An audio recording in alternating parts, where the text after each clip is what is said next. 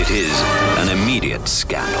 It's turning into a seedy little drama. The 60-second scandal with Brew. Isn't it weird how that became a scandalous thing? Hey, Lucy, what's up today? Hey, Brew. So I had a TikTok video I made, and it went crazy viral, which is, super exciting. But the caveat is that I made it about my workplace. And, I'm proud that I've gotten this TikTok following, and it's grown and all that. But the video, so I was walking in the office yesterday, and I noticed that a couple of my colleagues were looking at their phone, and this video was playing. Oh.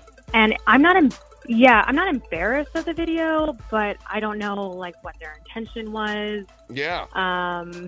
Or if they were even the intended audience for this. I just don't know if this is appropriate. Can I have a TikTok video now and work in corporate? Yeah. What are the rules? No, it's if my colleagues find it, what's allowed?